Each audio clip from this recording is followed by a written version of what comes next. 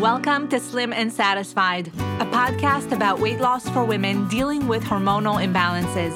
I'm Daphna Chazen, registered dietitian and weight loss coach, and I invite you to join me weekly for conversations, practical strategies, and resources that will lead you on the right path to feeling satisfied with your body and your life. And now, let's get to today's episode.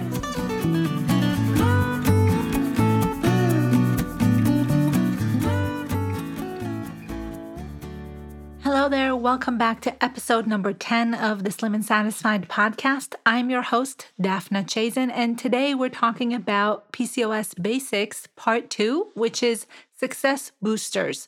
Part 1, if you haven't listened to it, please go back and check it out. It was all about the basic principles of a good PCOS diet.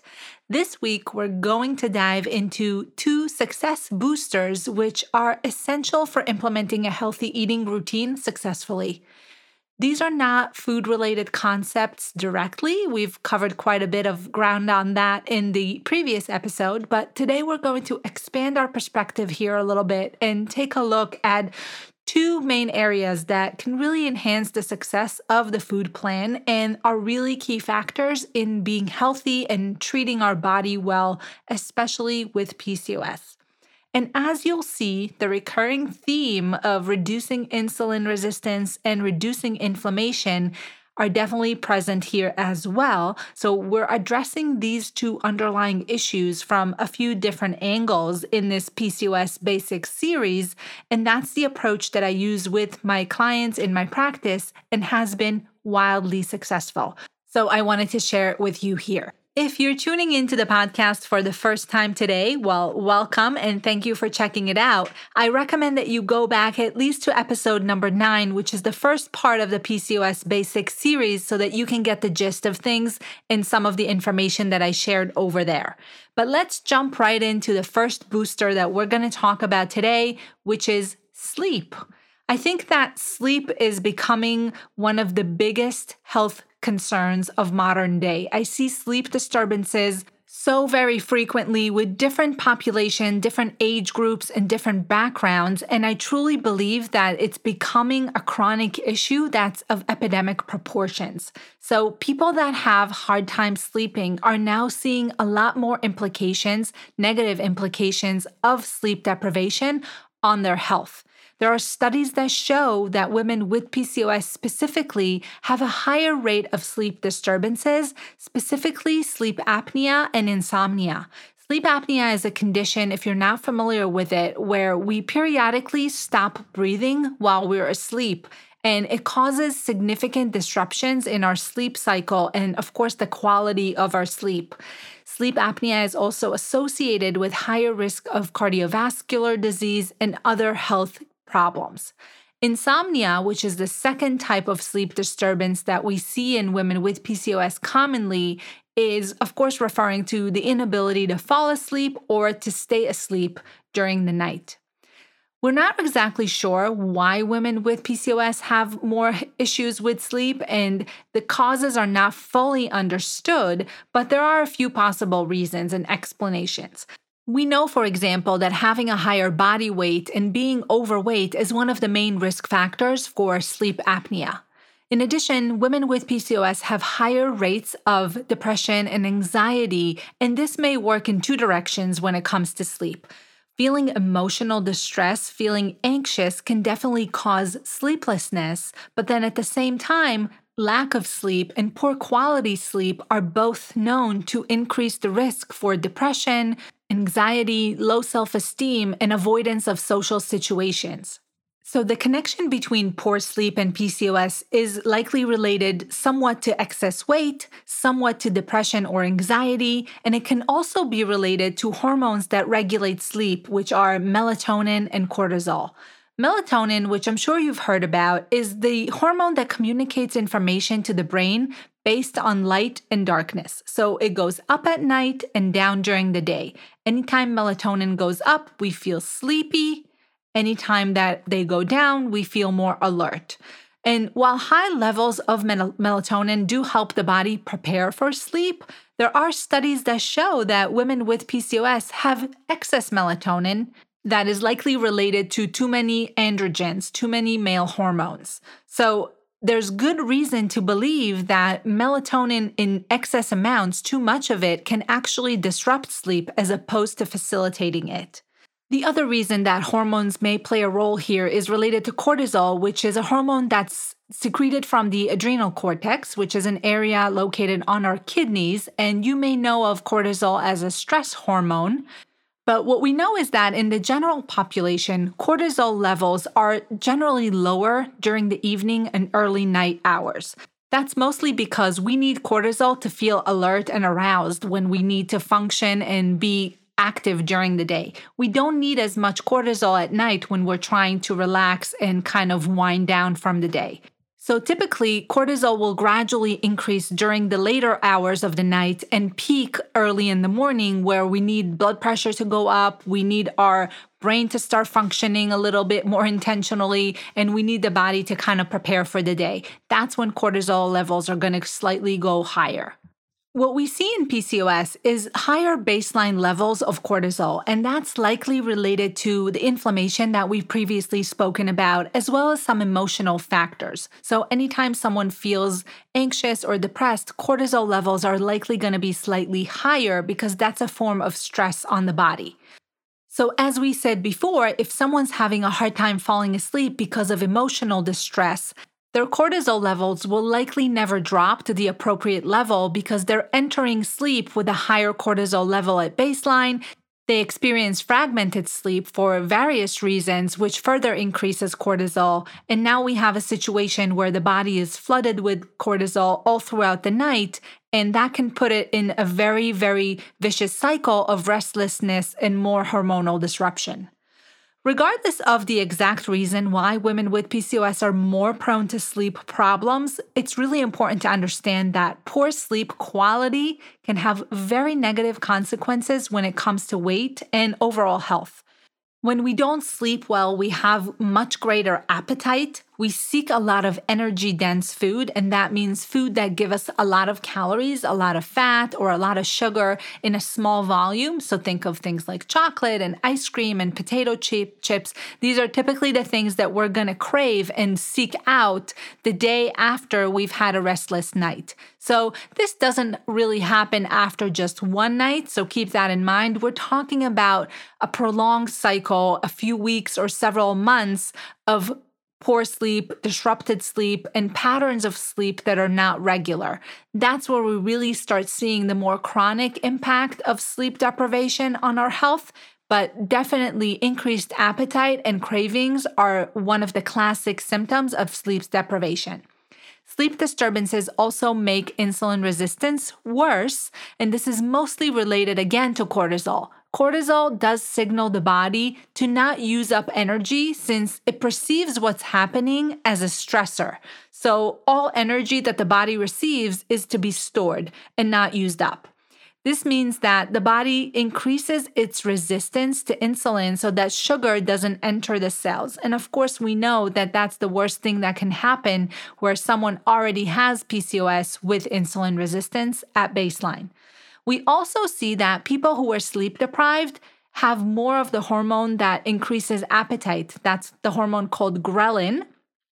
And we also see less of the hormone that suppresses appetite, which is a hormone called leptin. So basically what happens is we're hungrier and we're less likely to stop eating when we're full, which is definitely a problem.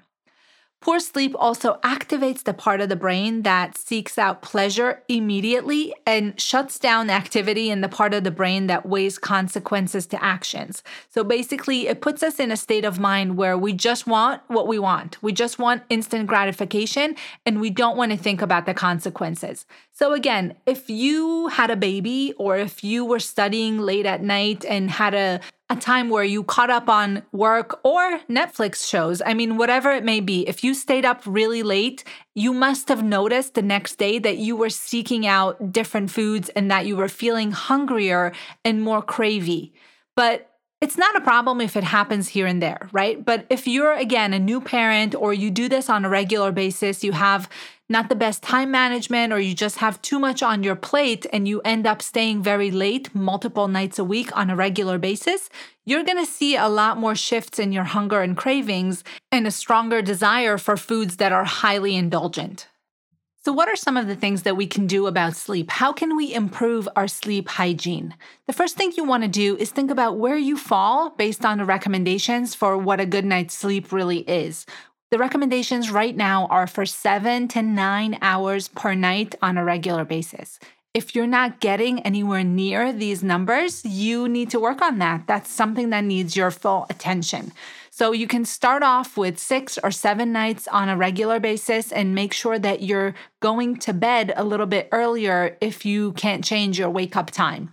Ideally, most of us we don't reach the number of hours because we go to sleep too late, not because we wake up too late. So it's different for some people. And I think that for the majority of population, getting to bed earlier is a generally good goal. The second thing that you can do is get some natural light during the day.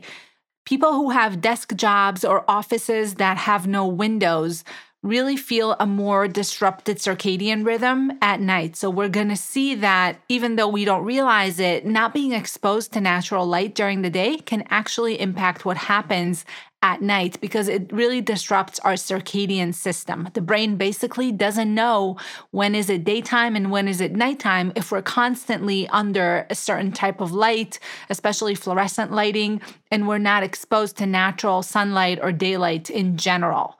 So if the brain doesn't perceive any difference between what happens during the day and what happens during the night as far as the type of light that you're exposed to, that's going to be a big problem because it's really going to mess up the signaling of your brain. So the other thing is that it's not just for falling asleep. Getting natural light during the day, many studies show that it helps with attention. It helps increase our mood, as well as making sure that our reaction time is appropriate. So we're not groggy and sleepy. We're appropriately reacting and responding to things. A lot of times that's related to our exposure to daylight, according to research.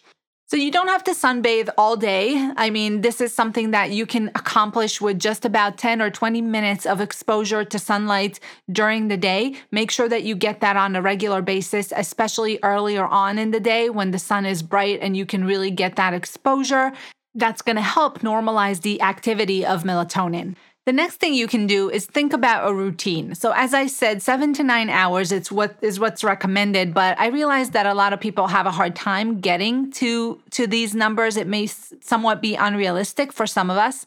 One thing that we can all do, though, is keep our bedtime and our waking up time about the same. So getting a routine as far as when we go to sleep and when we wake up in the morning. You want to be as consistent as possible with this. It may also be helpful to create a short bedtime routine to signal to your brain that you're winding down. This can really help with the transition from workday to our evening or home life and into our nighttime relaxation mode. Most people can't go from typing away on their computer and being very stimulated by emails and messages and work-related stuff to then peacefully falling asleep. So think about simple things that you can do, and ideally in a certain order every night to create that consistency. You may want to have a cutoff time for social media, a set dinner time, a brief cleanup session, which I think we all tend to delay and just go sit on the couch. And before you know it, it's very, very late. You didn't clean up and you didn't get a lot of things done. And now you're thinking about those things. Maybe your stress levels are going up a little bit. And as I said before, stress feeds into sleeplessness and so on. So you can even take 5 to 7 minutes as a transition period to journal or just reflect a little bit about your day. So when we think about meditation, a lot of times we think we have to do this elaborate breathing sequence and really be all invested in it.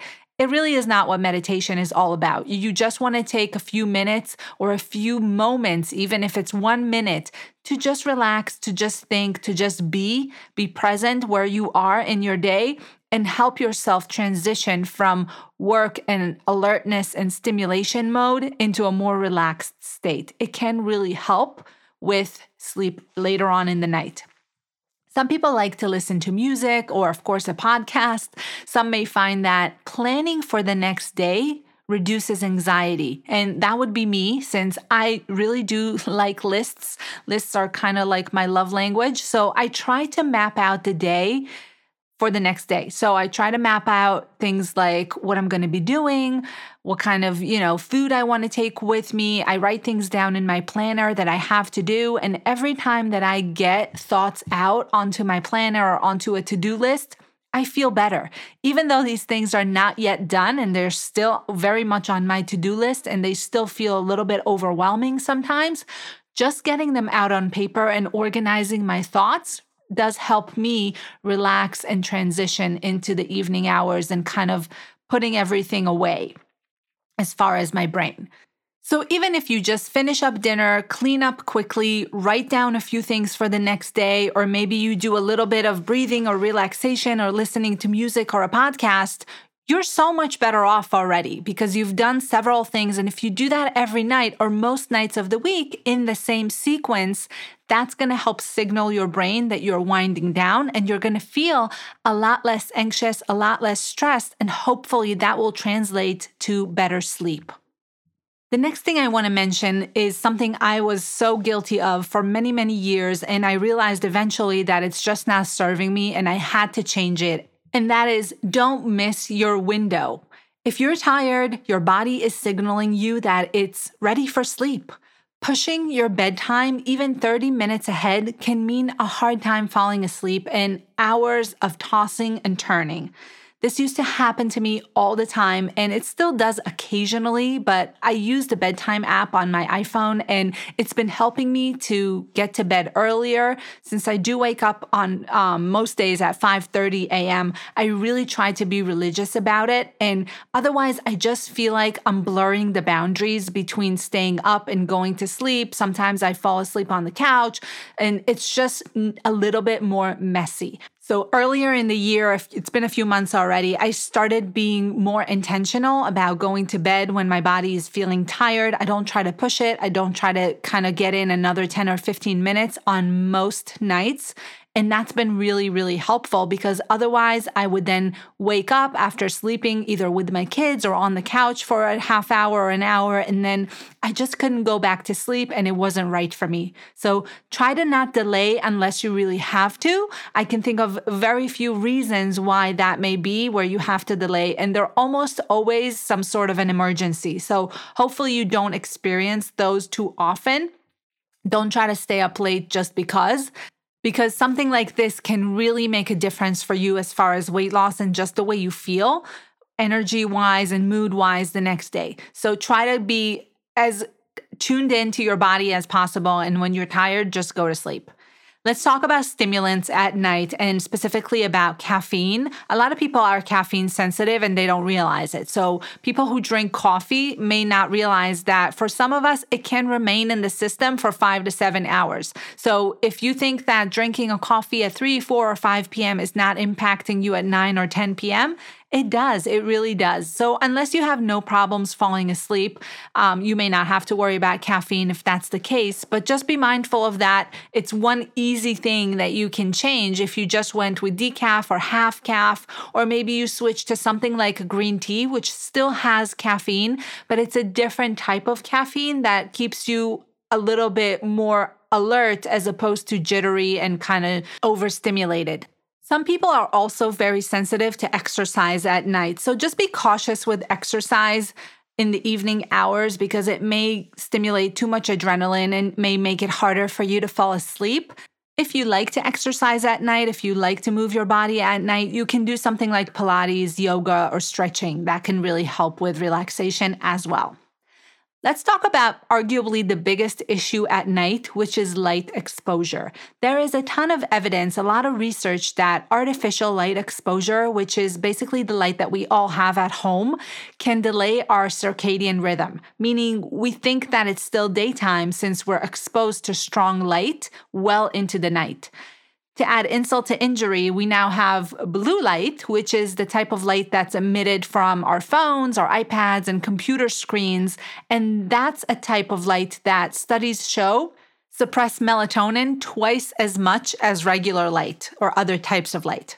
And there's a new study that just came out that showed that being exposed to light is related to increased weight. So this study looked at women who slept with the light on in their room, so some sort of a light, or had the TV on all night long. And what they saw is that these women were about 11 pounds heavier than people who didn't do this after 5 years, and were also 30% more likely to be obese. And these are pretty significant numbers. So if you do have sleep issues, there's a lot of easy ways that you can get started.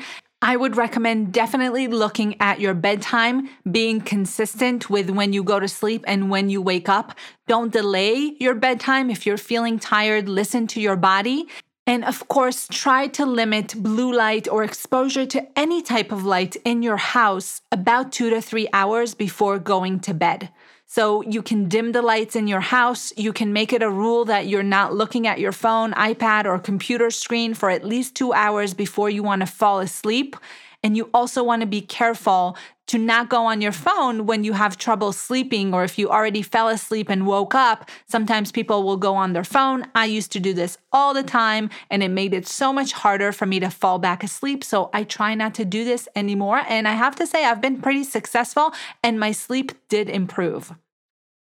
Let's move on to talking about the next booster, which is stress. Stress is well known to be at the center of many modern day diseases, yet many people don't do enough to address it head on unless there's something already wrong or some type of an emergency is occurring, which in many cases is too late. I feel that for PCOS specifically, stress management is as important as diet, and we have to be very mindful of the role that stress plays in further disrupting certain hormones. So that's what we're going to talk about now.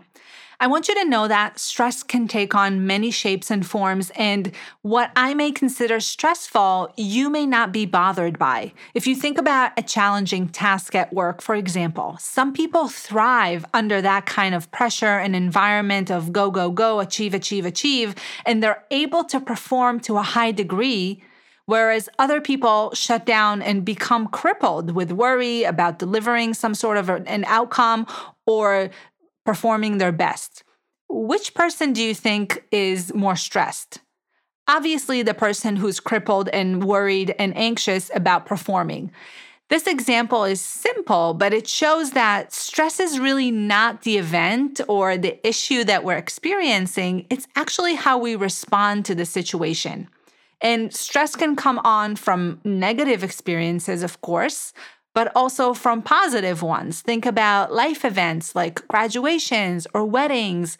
These are both examples of joyous milestones that can nevertheless be stress-producing because they involve change and they involve a lot of unknowns, which is really where a lot of stress and a lot of interpretation of situations come. And that's when we feel the bubbling up of stress. So while some stress is essential for all of us because it helps us grow as individuals and it also builds our coping skills, but what we don't want is constant stress that never gets resolved or at least reduced. That's because we all know that there's a clear connection between what we think and how we feel physically. And stress is the perfect example of this connection since one cannot be healthy when they're under stress. These two things never go together. So in order to feel well and be fully present in your health journey, we have to recognize stress first, really identify what types of things are stressors in your personal life, in your individual experience, and then we want to address them. Keep in mind that we can't completely control or eliminate all the stress in our life, but we can definitely do better to manage it because remember, it's how I respond, it's how I react that's going to determine if something is causing stress or not. And that is something I have the ultimate control over. The type of stress that we can do most about is called chronic stress. So let's take a quick moment to talk about the two types of stress very briefly because I want you to understand the difference. Acute stress is one type, and that's a response to an event that's usually coming on very quickly, but it also passes very quickly. This is the classic stress response that the body is actually wired to deal with fairly well. You may have heard of this referred to as the fight or flight response. In prehistoric days, it was meant to enhance something really simple, and that's survival. So when a situation arises, the body will elicit a stress response, which includes things like sharper vision, increased heart rate, higher blood pressure, and shutting down, for the most part, of non-essential functions like our digestion. All of this is meant to help us run away from a predator or to prepare the body for some other type of physical challenge. Nowadays, acute stress may be something like running to catch the train or hearing a loud noise in the middle of the night and feeling your heart rate beat faster for a few seconds, or your breathing getting more rapid but shallow. And the important thing to know here is that cortisol will go up in these situations, but it drops back down to normal after it's over. So it's a very temporary type of stress. It's transient, meaning it goes by quickly and it's done. The stress type that we're most concerned about is a different type of stress. It's more chronic. So this is where we have prolonged period of stress. Even if those stressors are smaller and may seem less meaningful, and they're usually not physical, they're more psychological, they're still highly stressful. So this could be things like work, relationships, of course, sleep disturbances. These are all things that will elicit chronic stress. We used to think that only big life events cause stress, like maybe divorce or, God forbid, an illness or death. But we now know that little minor stressors that happen frequently enough are just as harmful for our health. And we also know that when a situation is new or unknown or somewhat threatening to our self-esteem, or perhaps it gives us a sense of loss of control, it's even more stressful. For example, if we keep getting tasked by our boss with a new and highly demanding assignment that we have no time or bandwidth to perform, we'll likely experience a much higher level of stress as a result of that compared to just forgetting our lunch bag or having a huge pile of laundry waiting for us at the end of the day, because for most of us, that's a pretty familiar situation. The problem with chronic stress is that cortisol stays elevated long term. It does not go back down to baseline as it should. So it can lead to a lot of problems, as we can see in research, and I see in my clients all the time. It can lead to things like weight gain, more sugar being released from the liver, so blood sugar levels stay very elevated. And we know when someone's stressed, they have higher blood sugar levels, and that's usually because of cortisol. IBS, which is irritable bowel syndrome, since digestion is not going to be working as efficiently if we're constantly stressed, it's going to be suppressed, right? It's a non-essential function. So the body doesn't want to give any energy or any attention to proper digestion. So a lot of times we see bloating, we see alternating constipation and diarrhea, we see a lot of cramping and pain. And what we also see is more buildup of fat tissue in the stomach area when people experience constant stress. So their belly fat is going to be much higher compared to people who experience lower levels of stress. There are also studies that show that high levels of stress can change the way the gut functions. So typically, the gut lining is a very tight tissue. It has a lot of different cells that are tightly packed together, and that's what keeps food and other particles from entering the blood. But when cortisol levels go up, that lining of the gut becomes a little bit more permeable, and it makes the gut more leaky, okay? So that means that food particles and other things that are supposed to stay in the digestive tract are going to enter the bloodstream and cause more problems and inflammation because they're not supposed to be there, and the immune system is going to try to get rid of them. And anytime the immune system is stimulated, that increases inflammation. Stress can also decrease the function of the immune system in general. So if you've ever had a cold after not sleeping well or feeling stressed or traveling, that's because cortisol levels likely went up and your ability to fight viruses and infections plummeted. So what can we do about stress? What types of things can we practice every single day in order to reduce stress levels and make sure that we're keeping cortisol under control as much as possible? As I said before, the first step is awareness. You want to make sure that you're clearly identifying the situations, the people, or the circumstances where you feel stressed and that cause the negative emotions around that feeling of fear, anxiety, and worry. If you can avoid toxic relationships and stressful interactions, of course, do so. Don't be afraid of what people may think or say or what that new reality may look like. Being constantly stressed is not serving you and it keeps you away from your goals. It's making you get farther and farther away from where you really want to go. Be proactive about what you want and make sure that you don't get stuck in a stressful situation for the wrong reasons. Now, I do realize, though, that not all stress is avoidable, so here are a few additional ways that you can handle stress a little bit better. Don't believe everything you think. Stress is perceived, it's not a fact. Try to reframe how you respond to situations that challenge you. Can you find the way that a deadline at work may actually be for you and not against you? Will it make you better with time management? Will it increase your resilience to professional hardships? Or are there other similarly hard tasks that you've successfully completed in the past? Reliving these experiences can dramatically reduce the level of stress that you feel. The next thing that you can do is practice regular relaxation and self-care. Self-care is such a trendy topic right now. It makes me cringe a little bit because I think it's gotten out of proportion and kind of lost its true meaning. I really feel like it's way more simple than what self-care has become. So I think that things that are simple and free and can be done quickly are the best forms of self-care. You don't need a massage. You don't need an expensive shampoo to feel good about yourself. All you need is to engage in positive self-talk, being nice to ourselves, not being so harsh, so judgmental, and so critical of what we do.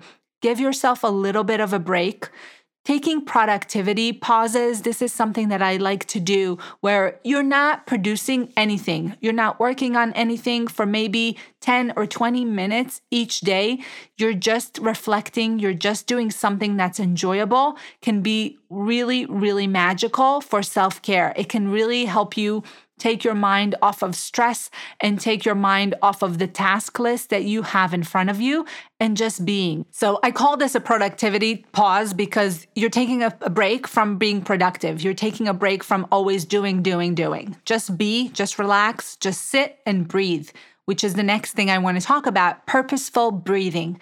Intentional breathing can really alter your state of mind and diffuse negative feelings. There are studies that show that breathing actually reduces cortisol levels. If you're not sure how to breathe properly, I know it sounds weird, but a lot of people don't breathe properly. You can use an app like Calm or Headspace, and you'll be amazed at how it relieves tension in your body and clears that cloud of stress and worry we all get trapped in sometimes. I use Headspace a lot and I try to do it every day, but to be fully honest, it doesn't happen every single day. It happens most days of the week. I really like it. The full version is a paid app, but you can get a free version of it that's just enough and will give you several minutes of guided breathing exercises that you can follow, and then you can do them on your own. You don't always have to follow the app, but in order to study it, in order to learn how to breathe properly, I do recommend using an app. Do it regularly, not when it's already an emergency. That's the key. You want to get in the habit of doing it all the time. And then the next thing is my favorite, which is creating a stress resource kit. This I do with my clients a lot, and it's basically a collection of names of people, books, videos, podcasts, or maybe a couple of apps that you find inspirational and empowering. And you make this list your go-to resource when the going gets tough. When you feel a little bit stressed building up, you can go to your stress resource kit and pull some stuff out of it that will help you relax and feel better.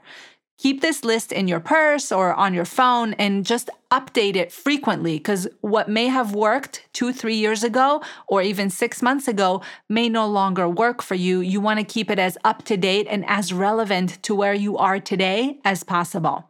I hope you found the information about these two boosters, sleep and stress, helpful. I really encourage you to start implementing some of these strategies. They're all going to be summarized in the show notes below because they can really enhance everything that you'll be doing with your diet. So diet is super important, but it only works when you're working on stress, enhancing your sleep, and then next week we're going to talk about supplements in part 3. I hope to see you again here soon. If you like the show, please subscribe and write me a review. It helps more people find the show. And also, make sure to check out my meal prep starter kit that's designed for women with PCOS. You can find it at daphnachazin.com/PCOS plan. Bye for now.